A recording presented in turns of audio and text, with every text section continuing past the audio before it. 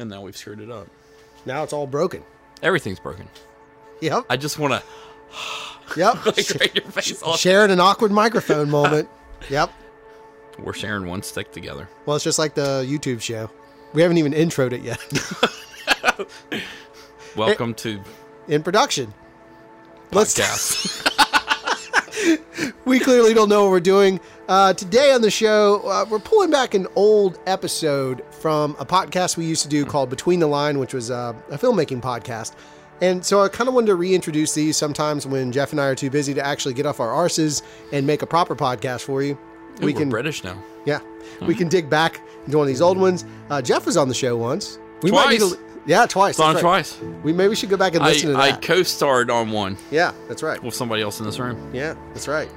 So what we're going to do today is I'm just going to let the show play. Again, it was called Between the Line. This particular episode is a costume designer that me and Jeff met at the same time on this movie called Sons of Liberty. An amazing one. Yeah, she's amazing. She has since gone from whatever she talks about in this episode, she has since gone to epic level heights. Yes. She's I think, president of her union, of her guild. Yeah, I think She's so. also a costumer, the assistant costumer on Orville. Yeah. She's on, what else is she on? Tons of shows now at this point. Didn't she was up for an Emmy for... Yep, she was nominated for an Emmy. Was it Pretty Little Liars? Yeah, one of those Maybe? shows. One of those kind of shows? Her I don't know name's- if it was that one. Sorry, Ivy, if you listen. Yeah. So it's Ivy Thade is who we're talking about. She's one of the most wonderful human beings. And I think we said this podcast was meant to help you. And that's the point, is kind of listening to Ivy's story, knowing this is like 2 years old and where she's gone now. I think it's really it's amazing. It's about digging in. So we'll kick off the show and let you listen to that. Does that sound fair, Jeffrey? Sounds fair to me. Okay.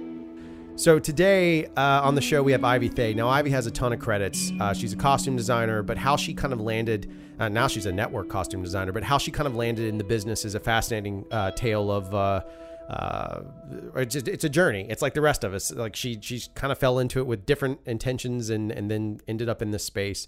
She's a tremendously lovely person. You can hear our relationship shine through. We've only actually worked together one time, but over the years, we've just kept this relationship, this friendship going.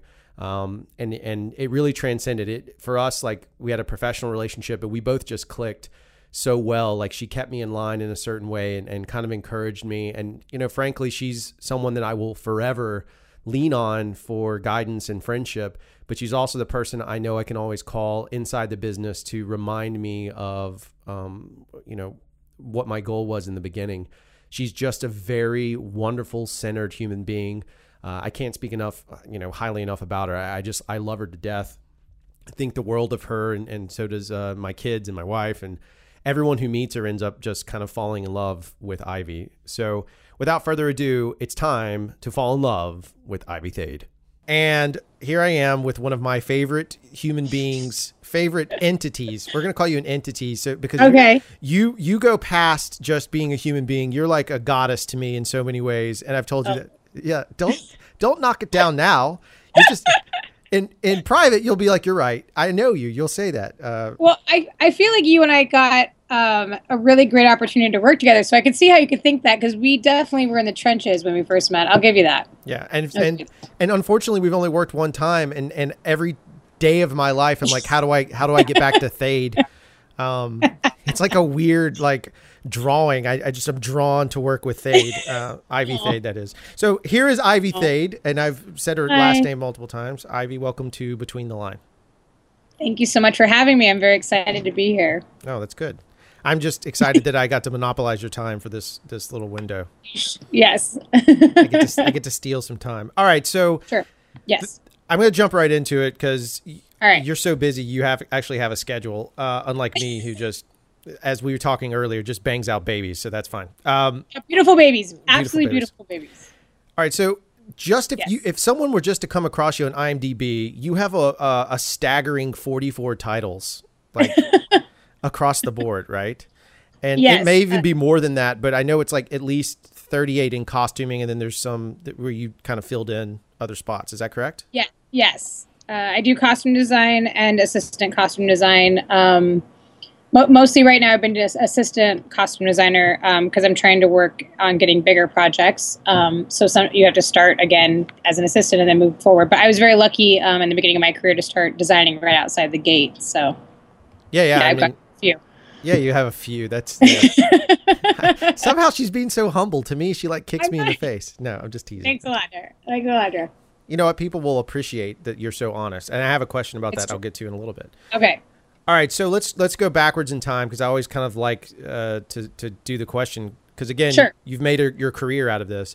What was your starting out moment? Was it something you wanted as a child? What's the trigger for you?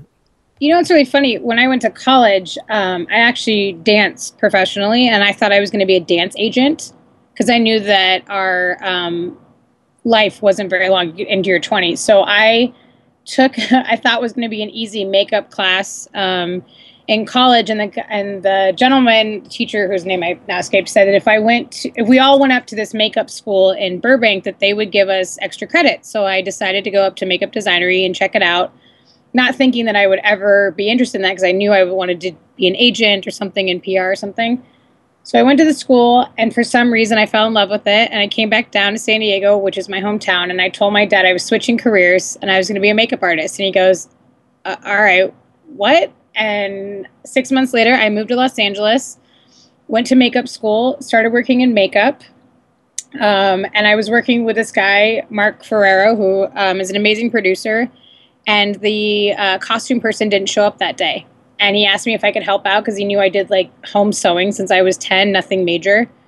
I did some pins, light sewing, makeup at the same time on this little Pitsy commercial. And he hired me to be his costume designer because he knew that he could hire any makeup artist. But if you could find a good costume person, that was it. And he got me some of my first shows. I did an amazing project with John Cleese called Time Rider for Germany, Disneyland, and Space Mountain Paris, which is one of my favorite projects that I got to do because it's like theme parks. It was really cool. Mark took me on a lot of projects that I have to thank him for my first couple shows. But if you had told me in high school that I was going to be a costume designer, I'd be like, I don't know what the hell that is. And I like wearing my like Billabong t-shirt and my corduroy shorts. Like I was not interested in that at all. And my now boyfriend, who's known me my whole life, is just like, you're like a totally different person. I don't even know who this adult Ivy is. So it's really funny to hear when people are like, no, I wanted to be a costume designer my whole life.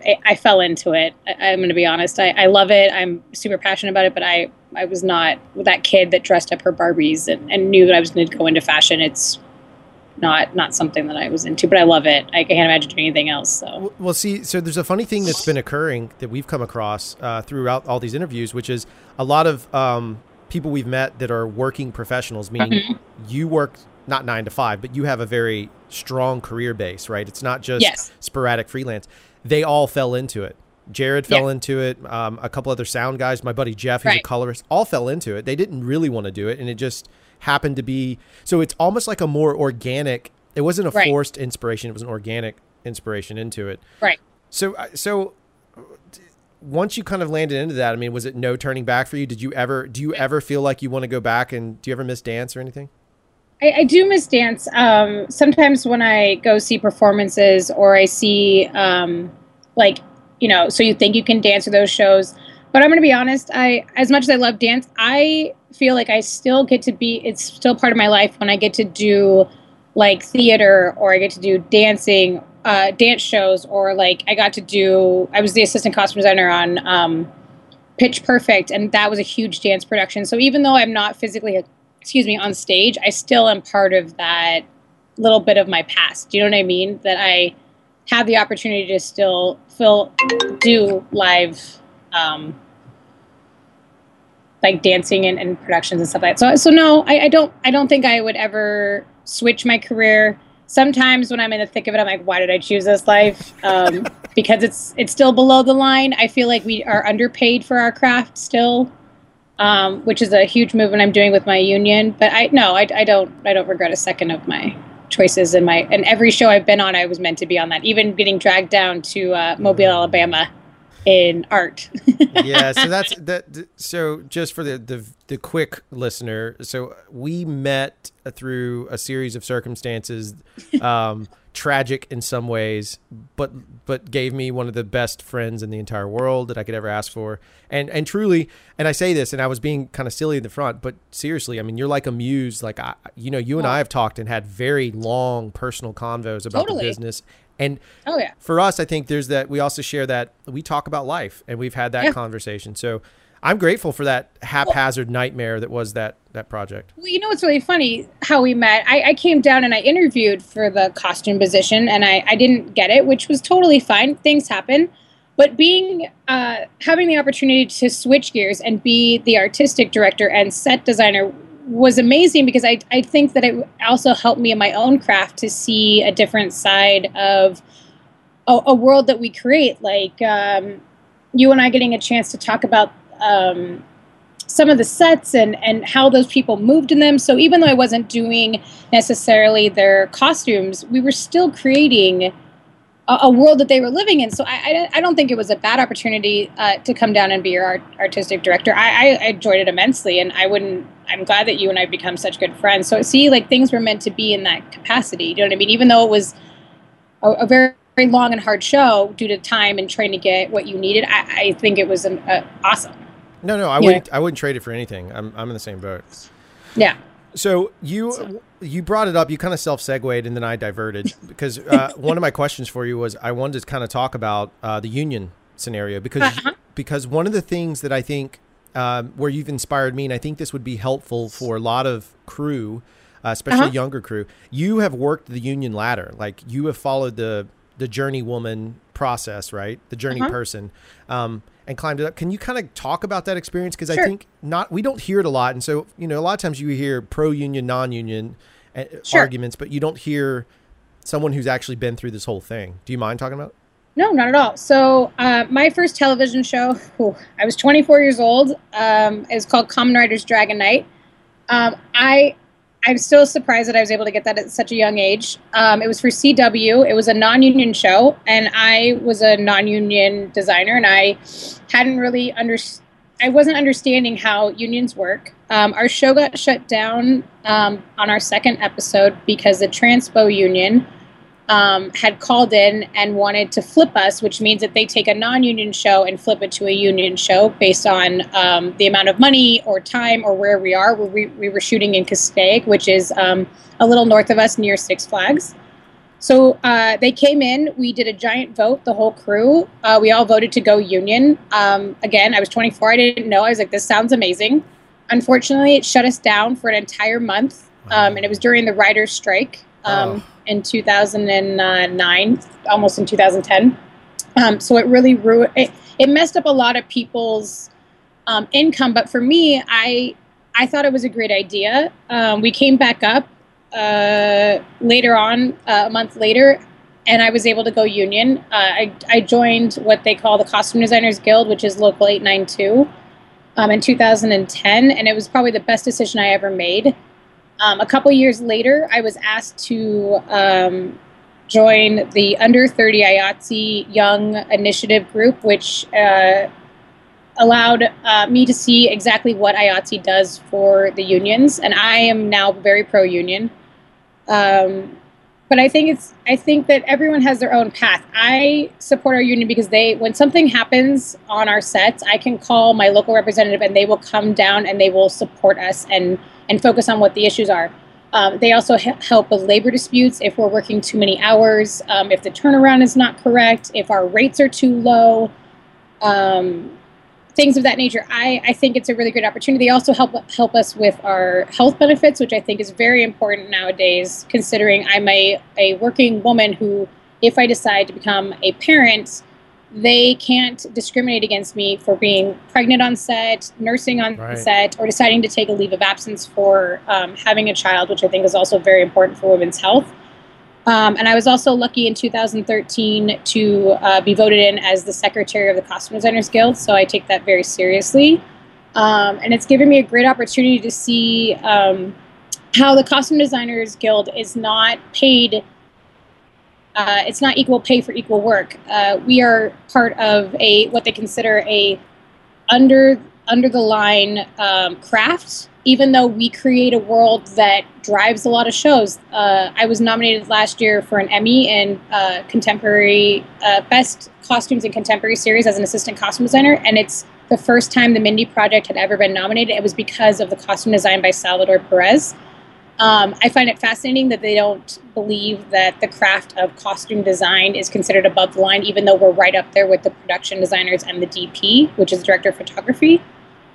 So I'm trying, as part of a committee, is trying to drive a force with IATSE to see if we can't get a better rate for our craft. So I am very pro-union, as you can tell. No, I think it's good. And support women and men in our craft as they feel like, and I know this might sound bad, as a female-driven career, and I find that it's wrong that individuals don't see us as an equal. It's a huge problem, I feel. No, it's spot on, and that's why I thought it would be valuable to ask you, because you're working in it, right? One of the things that I was going to ask about, just and again, answer what you want, but it's just a question I have. Obviously, I'm not DGA. I'm eligible, all that stuff, but I'm not in that space. Mm-hmm. What do you feel about, like, sometimes the easy in versus the earning up? Sometimes there's down in the South, there was a couple of shows that got flipped, and some non-union shows got flipped. And when they did, a couple of guys that were operating suddenly jumped into operator role. And I'm just using camera. I'm picking on camera department. They jumped in. Yeah, they jumped in all the way into 600 as operators, but they'd only worked 2 or 3 shows. Do you think sometimes there's maybe a little too lenient, like a little bit of leniency in that, where maybe it should be that they would have to follow that ladder up? I mean, don't answer if you don't want to. It's a curiosity I have. I don't mind answering that. I'm not sure. It's hard because like I said, I was 24 when I got flipped into it, and I didn't have a choice. I was either going to join the CDG or I wasn't, and I wouldn't be able to work. The problem is, I do feel like it's a catch-22. It's like there are some seasoned people that really need that opportunity to have a show flipped to get in, because they just can't seem to get in. Or you have the unseasoned individuals in any craft that get in after 2 shows, and then they're not experienced enough to handle it. It's hard to say. I feel like the producer or the individual that looks at the resume the next time should be like, I'm not sure that you're qualified enough to handle certain opportunities. But as you know, being a young director, you have the opportunity to make these amazing films, and even though you're under a certain age, you're still incredibly gifted as a director. So would it be hard to penalize you, because I get to go right back to it, to penalize you for getting into the DGA at a young age where everyone else is in their late 40s, early 50s? It's hard to say. I personally think it's an individual based. I don't regret being able that opportunity to be flipped, but there are some stylists in our local that probably are not doing as well as they should be doing representing the guild. And there's also those people who have been in for a long time that are also terrible, and I have no idea how they're working. You know how it is. I think you find your core people. It's like you said, or Spielberg or any of those other individuals. They find their 5 core people or whatever, and then that's it. They keep them, because why would they want to switch them out? And then I'm sure that when you become a huge design director, when you do, you'll call me and I'll say, yeah, I'll come down and do it, because you know the body of work. It's hard to say. You know what I mean? No, that's the best answer I've ever heard, because no, seriously, because a lot of people take it from, there's a jaded element. There's people that are in for a while, and they're like, no, they should have earned their way in, and they should have started out as a second AC and bought in. And then there's other folks that are just angry and bitter, or I'm sorry, they're younger and they just get in and they're angry and bitter at the other guys because they're not getting work. And I'm only using camera because that's who I've had the most interaction with lately. It's not to say, we got flipped. I've been on a show as a producer director, and we got flipped. We've always paid everybody pretty fairly, and it wasn't an issue in that. There was actually no complaints.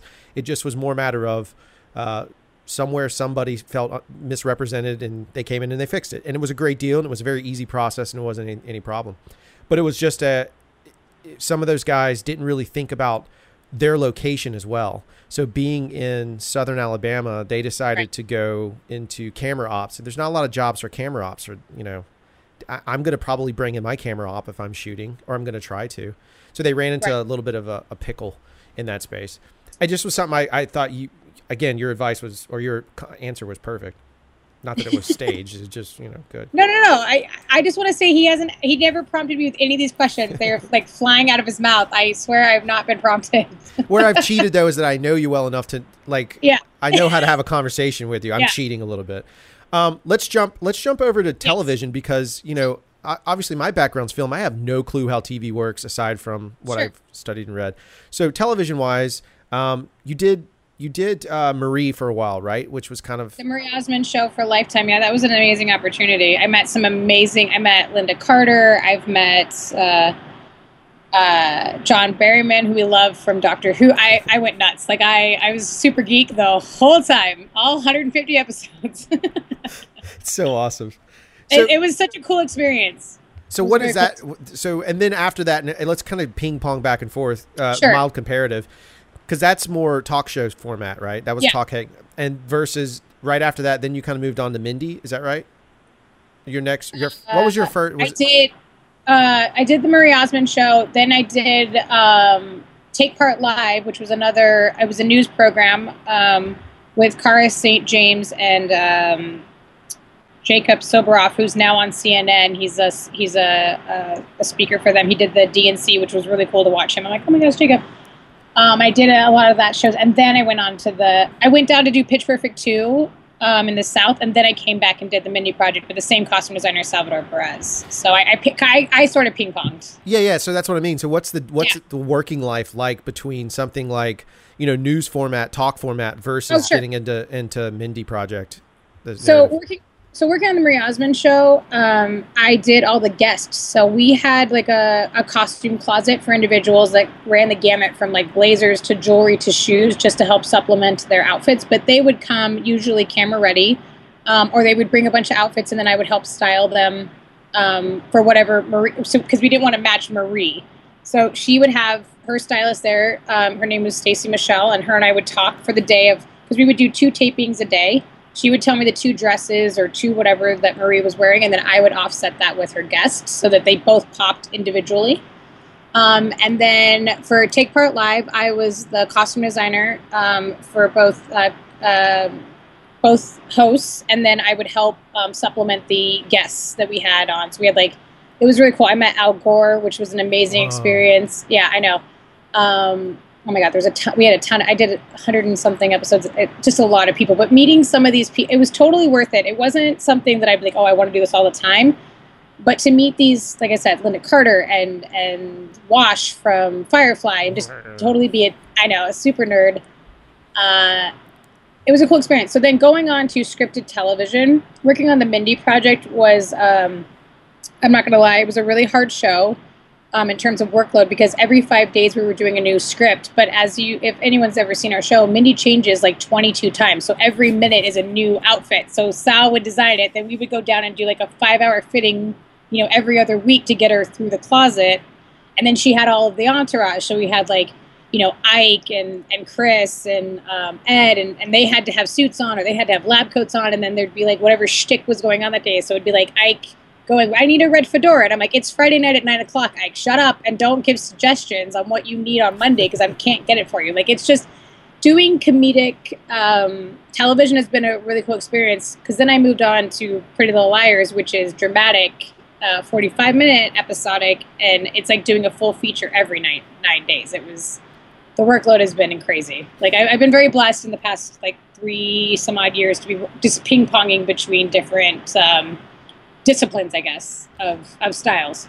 But Pretty Little Liars is Mindy had a very clean, very direct style. Pretty Little Liars has very much its own style that you guys killed it, right? From what I've watched of it. I'm not a huge fan, but that's different. Yeah, no, I understand.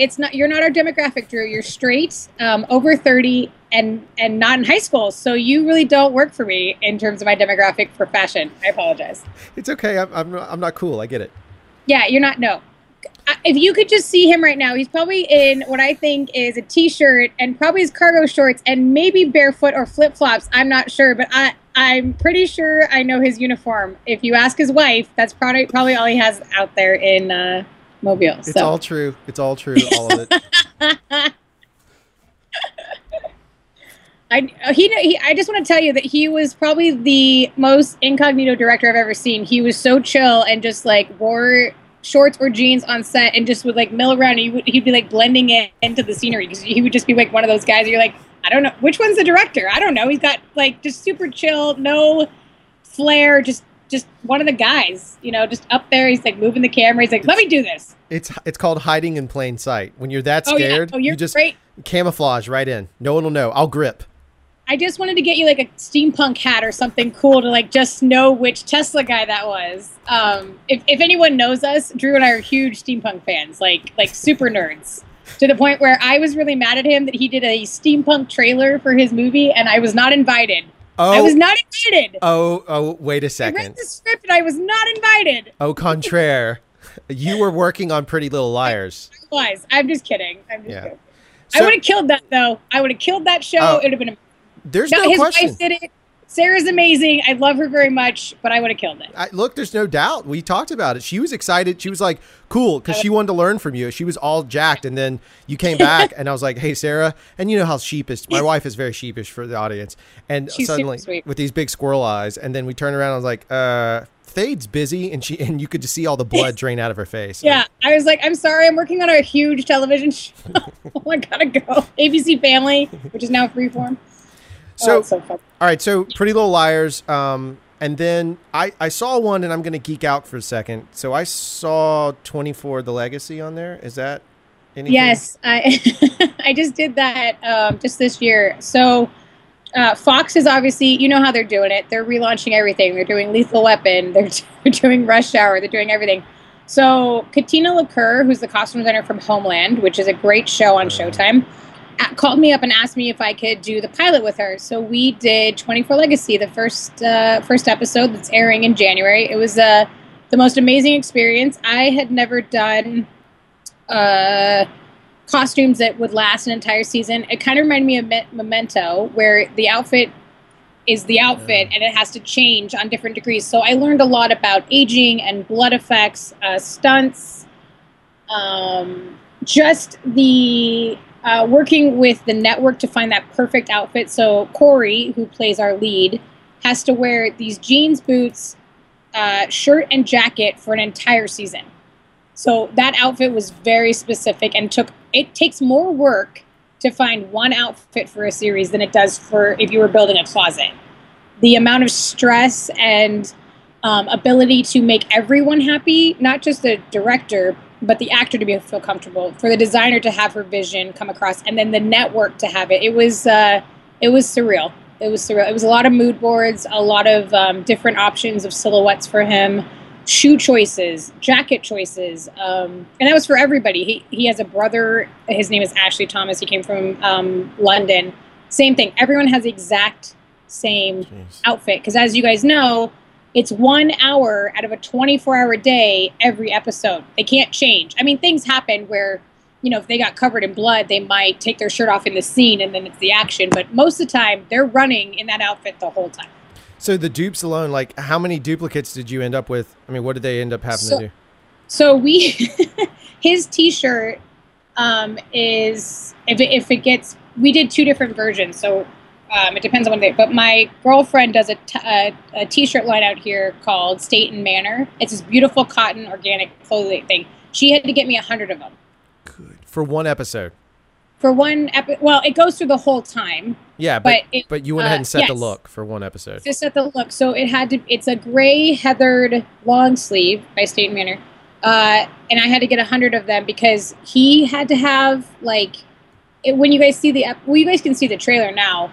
But he gets shot, he gets dragged, he gets covered in dirt from running around in the construction company. So he needs 30, and then his stunt person, then the driving double, then the stand-in, then the photo double. It's it was the best experience, because I learned so much in that 3 months that you just can't, you'd never even think about things that you would need.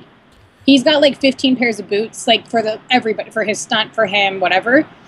Because also, as you guys know, when we shoot something, it's not in real time. So unfortunately, the show got pushed to Atlanta.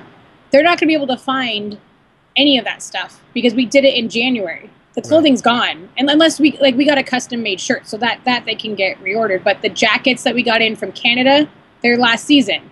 The jeans are probably last season. It's I don't think people understand, like, when we have to do a show of that caliber, how much work goes into it, because you have to make sure that you have all the components. But I mean, that's they're not going to be able to find it. Yeah, and that's what you're saying. Like, I mean, that's doubly hard. So first off, you have to set the look, which I want to talk about in a second, just in general. But then you also have to make sure that it maintains throughout, because as you said, it's one day. I can't actually wrap my brain around that. Like, that sounds brutal. Well, so have you, I'm going to see, maybe for example, have you done, other than our show together, a show that has someone going through like blood or guts, but you're going backwards to go forwards? Does that make sense? Like that, you understand, right? Yeah, like it's just, you have to track it, where he gets shot on shooting day 1, and then the next day it's like the beginning of the beginning of the hour, and he's just at home chilling in his boxers. Like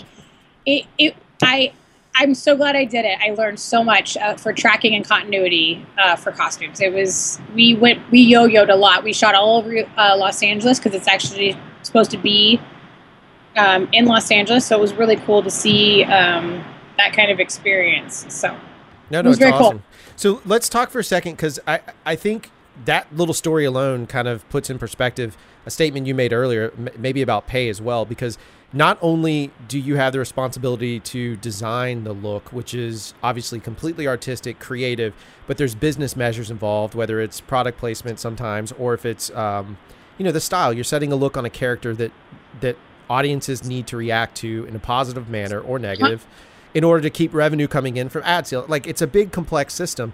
So you have the art part of that you have to create that, and then you have the business side of that, which is, maintaining all these versions of that outfit. So what is your process for approaching the art? Like, if someone, when you're looking at a project and you have the design element in your hands and you're running that path, how do you approach that process?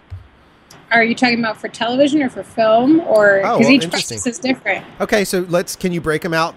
Do you feel like breaking them out, or if not, just focus on your favorite? I don't care. No. Okay, so for television, we'll go with scripted, not 24 legacy style.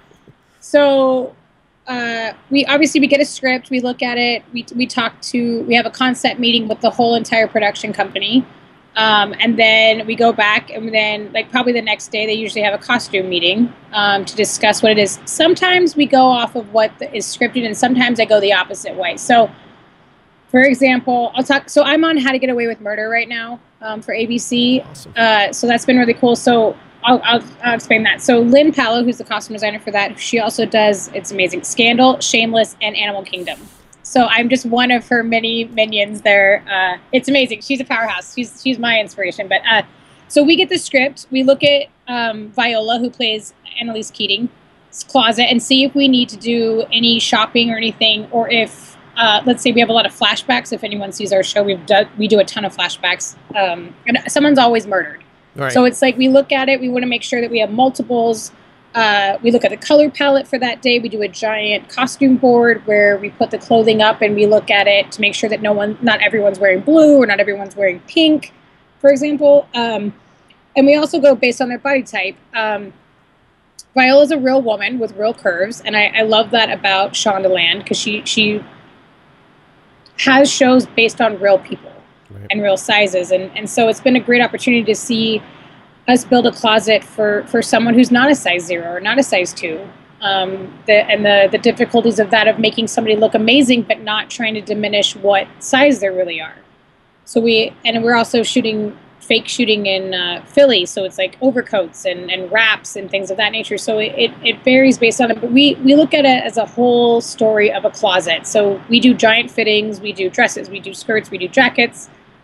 And that's just how we go. For film, same kind of concept. Film's a little bit slower pace, so sometimes, as Drew knows, we do the script, we break it down, we talk about it. If they need specialty costumes, like we're doing military, or we're doing business suits, or what have you, we do like giant mood boards. We talk about it. I think that Drew, I felt bad because I was talking to Drew. We could talk about it ad nauseum. I mean, we could go down to the button in terms of details. So I'm very detail-oriented. I would bring, concept boards and research material or what have you.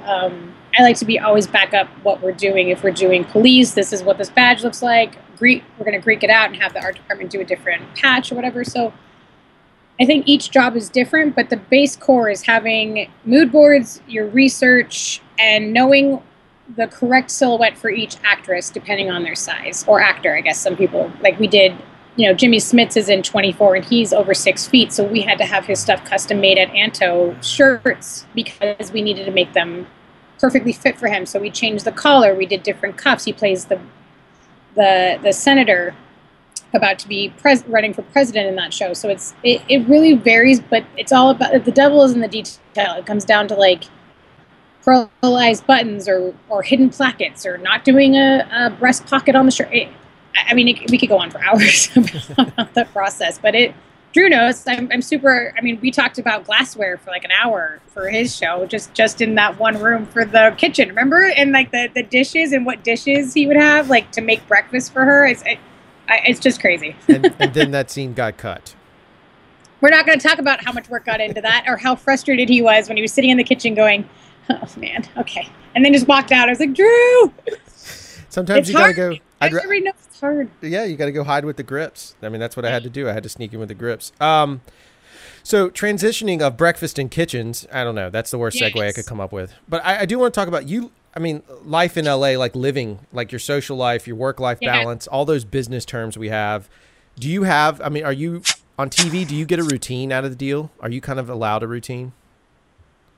So we shoot Monday through Friday. I shoot at the Sunset in Gower Lot in Hollywood. So my commute, thankfully, is only about 20 to 25 minutes, depending on traffic. As anyone knows in LA, it could vary. I could be there in an hour if the Hollywood Bowl is letting out, people watching Madonna or the Police. Who knows? But I try to have a life. My hours, unfortunately, as an assistant costume designer, when Lynn is not available, I am there as the head of the department. So I don't get to leave as much as anyone else does, I guess. So I get in around 7 a.m., 7:30. Sometimes I get to go home at 7. Sometimes I'm there till 11, depending on if one of our actresses is being established. I don't like to leave, because if they need clothes and I leave, then what happens? We're on location quite a bit. We shoot at USC. We shoot at various clubs, or depending on what the script is called for. So I'm all over the place. But my hours, I don't think anyone looks at their life and go, okay, I'm going to work on this job because the hours are 9 to 5. Right. I could range anywhere from 60 to 80 hours a week. It really, really depends on the workload. But like I said, if you find that you love what you do, depending on whatever facet of the film industry, you just do what you do, and that's it. So I'm very lucky that I have a supportive group of friends and a supportive other half that understands that sometimes I'm going to come home and I'm just going to pass out and I get up and I do it the next day. Or sometimes I'm like, let's go have dinner, whatever. Or like on my Saturdays, I try to fit in everyone that I can. Sometimes I don't, and I just need a day where I don't want to talk about anything. Yeah, no, I'm totally with you. So it's just like, today is special though. I'm geeking out with one of my dearest, so it's fine. But you're going to have a little brunchy or something, right? I can't hear you. Sorry. That's me. That's me. I mute between so you don't have to hear me breathing like weirdly into a microphone. Okay. I've always wanted to say that. You don't breathe weird. You're not a mouth breather. What if I was? Stranger Things, little weirdness. Yeah, totally. All right, so the balance is there, and you're able to pull it off. Not the balance. I hate all those terms. I just was kind of curious. I'm gonna so remember how I think your wife and I have talked about this. I started out. I did not want to get married or have kids. It was not in my game plan, and my career came first. So I feel like if we're going to talk about balance, I think everyone has their own. I will eventually get married and maybe have kids, but it's just not. I feel like it's interesting that when people get asked that as women, that it's one or the other. I don't know if I see that. I see that you can have both if you're able to find the right partner or balance. But I just, a lot of us as women in our world have to sometimes sacrifice that as a younger age, and then in their mid 30s figure out what they want to do. But I don't know if it's really a balance, if it's more of figuring out what you want to do first. You know what I mean? Yeah, by no Sarah means. and I talked about this. Yeah.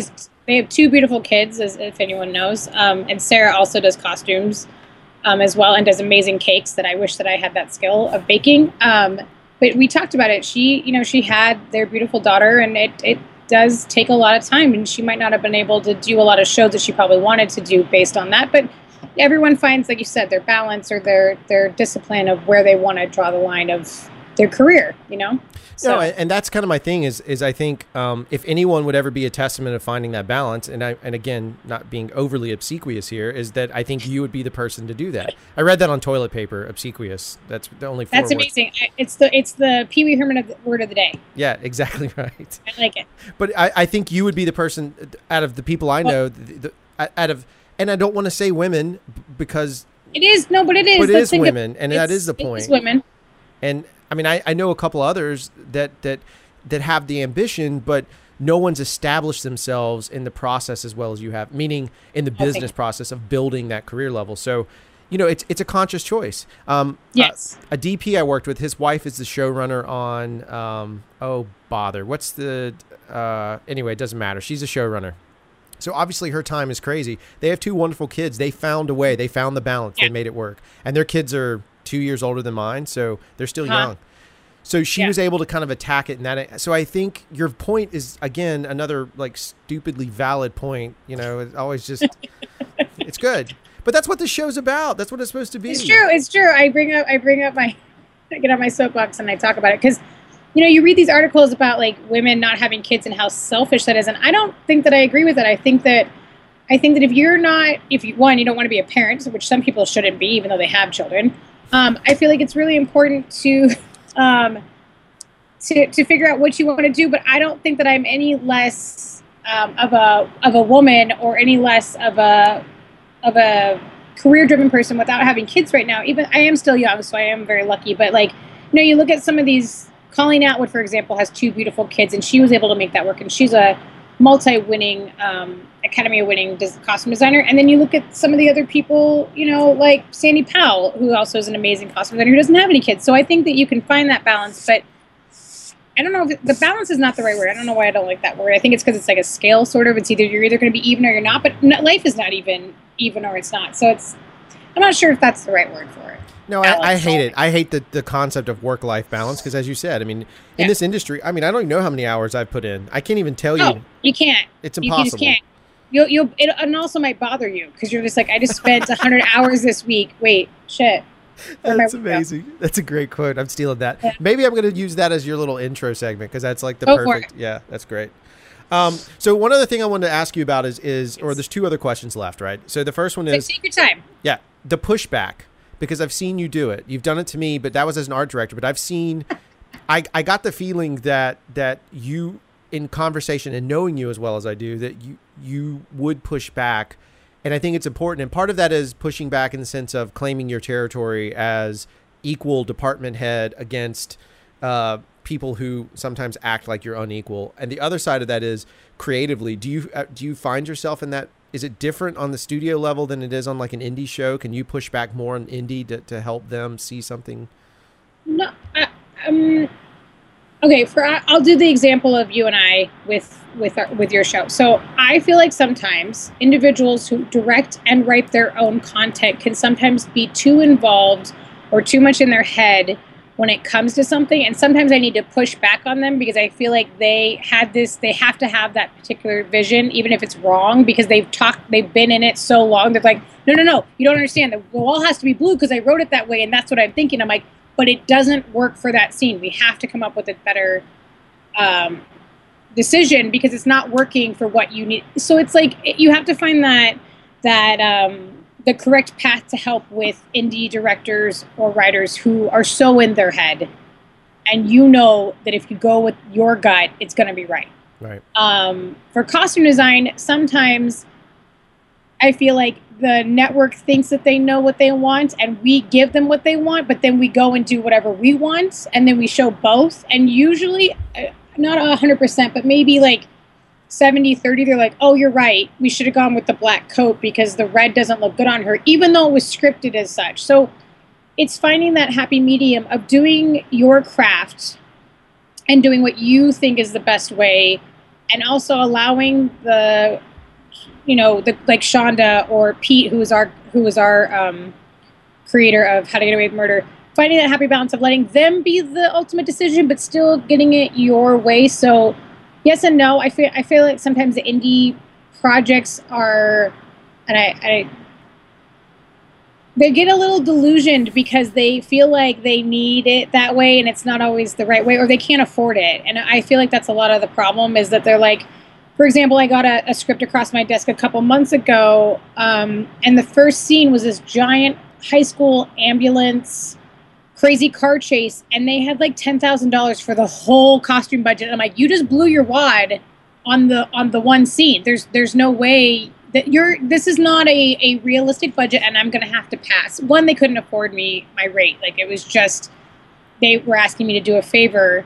And then when I saw I feel like sometimes they think that costumes are cheaper because they can get it at, Target or Walmart. And I'm like, you just blew your wad on that. I can't. And then when I sent them a realistic budget, like, we can't afford this. I'm like, well, then you need to cut out a lot of your script because you don't have the correct budget. I think this happens a lot with UPMs or production coordinators. They have a recipe, they plug it in because they're doing a $5 million movie, but they don't take into account what's actually scripted.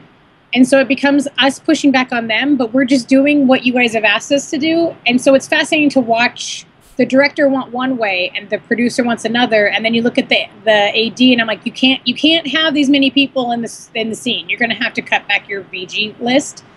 So, I mean, I'm sure Drew knows. There was a lot of things, even as the art director for him, that I was like, I'm having a problem with your DP. Can you help me out, like, getting what you need? But I know he's wrong. Yeah. It's right, all, Drew? no, it's there. No. Yeah. I mean, that's the game. But It's hard. But yeah, but the interesting thing you brought up that I think is really, really fascinating is you're stuck in the middle. You're literally in the middle between the director, and it's a really that's a hard spot to be in, because you have someone who's passionate about the project, especially if it's writer director, and then you have the producer whose job is bottom lining it, and you're stuck right in the middle, and then you have the AD who doesn't care, and all they want to do is make sure that it's done the way they've been set up to do. That's tough. That's brutal. That's not fun. No. So yes, I do stand up for my convictions, but sometimes I back down. I'm like, it's really not my script. I'm here to facilitate your vision, but I pick my battles as Drew knows. Personally, I can't speak for other people, and I sometimes I will push back on my designer, going, do you think that this is the right choice right now? Shouldn't they have a jacket on, or they don't need a jacket for it? So you got to find that happy medium of it, but it's really frustrating. I feel like sometimes as a seasoned designer, and I've been very blessed in my 13, almost 14 years of working as a costume designer, that the unseasoned individuals, and Drew can definitely agree with me, is this: they argue with the costume designer or the art director because they think they know better because they've just come right out of school or they've done a couple commercials and they're like, no, this is right. And I'm like, listen to me clearly when I tell you that we've lit this desk up for Drew, and you've just blown it out with your overhead lights. Right. That's the first example. It was very frustrating, and I pushed back, and I unfortunately lost the argument because the DP was adamant. And Drew knows this. I really did push hard, but at the end of the day, it got blown out, and I was super bummed because you know what the director wants sometimes, and then you have another crewmate who just thinks that they know more. So it gets really frustrating. But at the end of the day, you only can do what you can do, and you make your argument, and then someone has to make that decision or doesn't make that decision to push back, and you do it. But I do stand up a lot for my convictions on what I think is right or what's not right, and I try to have it backed up by explaining why we want it one way or the other. So. No, and I think that's the important side, but that also comes with experience. That's like maturity, right? Yeah, and that's why I don't do a lot of indies anymore, because I feel like the seasoned professionals, unless it's like a really seasoned group of people, I just don't want to fight anymore, and I don't want to have to explain myself when someone comes up to me and says, well, I want to do it this way, and I'm like, but we've been there before years ago. It doesn't work. It's really cute on pieces of paper in your scripted lecture classes at Full Sails University or wherever the hell you came from, but it's not. This isn't going to work, and you're blowing out my outfits because you think that the light doesn't need a filter. I mean, I could argue all day about lighting and how it messes up my clothes. I mean, I can fight about it all the time. So I just don't. The DP and I, you're either really close or we're at odds. It's either one way or the other.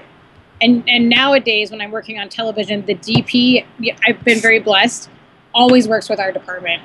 We've been very lucky where they don't make me tech my whites, and I don't have to worry about loud colors. And the rigger comes up and tells me that we're going to do a blue screen or a green screen. I don't have to be surprised. I think that's what bugs me about indies sometimes. They lack the need to tell the information at the beginning, and then we get into a scramble. And I don't like to scramble.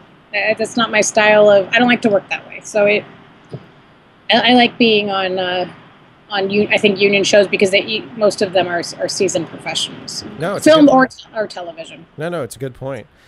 So what I'll do is we kind of have a tradition of asking like the somewhat cliche wrap-up question, but it's more this way, is that there's somebody out there, and I'm not saying direct it to new recruits into the business. I'm saying to anybody out there that has an interest in costume or art department in that capacity, or is a woman working in film professionally or wants to work in film, doesn't matter. I mean, just kind of a sum up piece of advice, like the best thing that you could tell somebody if you could only tell them one thing, it can be a paragraph, but one thing, what would you spread along? I think if it's costume design, art director, if you want to be a female director or a writer or be Shonda and take over Thursday nights for ABC, I think whatever you decide to be, you have to be incredibly passionate about it. You have to be able to sacrifice your life and your Sundays and your time and for a little bit. I mean, in my 20s, I really didn't have a life, and I worked crazy hours, and I would do 3 jobs at the same time just to get my resume built up. And I probably, like I said, I had some great partners along the way that I was with that supported my decisions. But I feel like whatever that is, you have to be passionate about it. You have to support it, and the money will come. I mean, if you're lucky enough to find jobs that will pay you something, and you're living, in a house with other people that are also supportive, you guys can help each other out. But I was very blessed in the beginning to have that kind of work ethic and to push myself to points where I probably shouldn't have done 3 jobs at the same time, but I did it anyway. And I didn't go to school for costume design. I fell into it, but then I went back and got my degree. So if you feel that you're strong enough to do the job that you want to do, writing or whatever, sometimes it's good to just start working, on indies or as a PA, production assistant in whatever discipline you want to do, and then go back to school. I don't think the school is for everybody and for every discipline. I think if you have the eye for costume design, for example, and you're able to work in it, you don't necessarily need the discipline unless you want to learn how to sew or construct or dye or whatever. So you could save that money and put it towards coming to Los Angeles or coming to New York or now the South, New Orleans or Mobile has also a film industry that is working, or Atlanta, and just being in your craft, whatever that craft is. I think it's just important to surround yourself with whatever you want to do. So, and as a female, you just keep pushing back and asking for more money. Every time I go in for my negotiating deals, I always ask for more money. And I've been very lucky that I work for, like I said, for Shonda, who supports women's movements, and we've been very lucky to have our rates be higher than some of the other networks. I've also worked for some designers that have helped me push through the ceiling as an ACD in terms of our rates. So you just got to ask. Just lean in and ask, as people always say. And I think it's important, especially for females, to just keep pushing and not allowing anyone, women or men, to tell you yes or no on things that are important to you. And especially with the rates, I think wages are very important, and people just need to keep asking for higher rates for equal work for equal pay. So that's my soapbox. No, it's perfect. It's another like I could put out a seminar and just like get. Oh Lord. Just have you up there, get you one of those little microphones that clips to your ear. Motivating speaker for women in film, or no, because it was good. But it was honest, and that's the thing, is it came across as true. Like it was honest. So I think that's the value in it. That's true. I'm just gonna keep pushing Sarah to ask for more money from you. That's the thing. You know what? I tell you what. If Sarah will go out into the world and make some money, we'd be in good shape. Well, she's making beautiful babies. I'm just you know teasing. What I mean? That's the problem. You're screwed. Well, you know what? No, the problem was we screwed, and then we had a kid. One was fine. So you're not having God's baby. It was not immaculate conception. Is that what you're telling me? It kind of feels that way. I'm telling you. I don't know. Finley's pretty damn cute. I don't know. She probably can't. She's a little gift from God. I'll give her that. Finley is from Sons of Liberty. That baby was born on that set. Or I conceived. don't know how you had the time to have a baby. Like there's a parking lot involved. It's a really terrible story. Oh, gotcha. Yeah. I knew that the costume trailer was for other things. The second kid was the one that caught us off guard. That's the one that was I didn't even know you. I mean, obviously she's beautiful, but I'm just like, holy crap, beautiful kids. Yeah, just cranking them out. We're just gonna be like you know what? It doesn't matter. So what I'll do is just basically close out and say, Ivy, as always, I'm seriously, I'm going to leave here all hyped up like I've just done a ton of cocaine. And it's always because you are truly inspirational. I love you dearly, and I think the world of you. So thank you for being on the show. Always. It's my pleasure. Happy to help. All right. So next time I'm in LA, I'm going to bring all this crap with me, and we'll have another sit down talk. Maybe we'll get into weird personal crap and really make people uncomfortable. We could dive into all kinds of fun stuff that causes anguish with our industry, as anyone knows. I mean, the fact that we have healthy relationships with our other halves, Drew, I don't know how we do it, because you know how nuts we are. Oh, yeah. I mean, if anyone knows Drew, he is the most passionate person. I think that's why him and I get along so well, is because we will stand there in the middle of the parking lot discussing light bulbs and ceiling fixtures and the doorknob of a film that's amazing, but that no one's ever going to see. But we know that light bulb was an LED light, and that we know that whisk was silver and 2 inches smaller than what the normal one was, because I went out to God knows where in Mobile and we got it. True so story. it's worth it. It's freaking worth it. I'm telling you, our industry, we are all masochists in a weird way, but we love it. It's true. Think about it. We come back every day for more. And we get paid to do it. We do. We get paid to do it. Yeah, you can't even I can't even close out anything better than that. Like, so that's like you're perfect. Welcome. Yeah, there Masochists, you go. You're welcome. There you go. All right, so that's the show. Don't forget, you can also watch us on occasion randomly on YouTube. Live on YouTube. Or Facebook. And sometimes Facebook or Instagram. Very rarely Instagram and Facebook. We haven't done Mixer yet.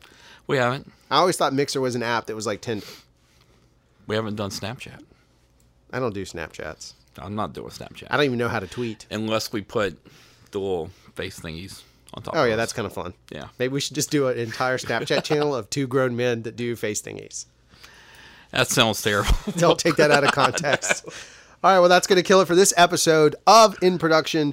We'll be back at some point because we refuse to subscribe to the idea that we should just be regular.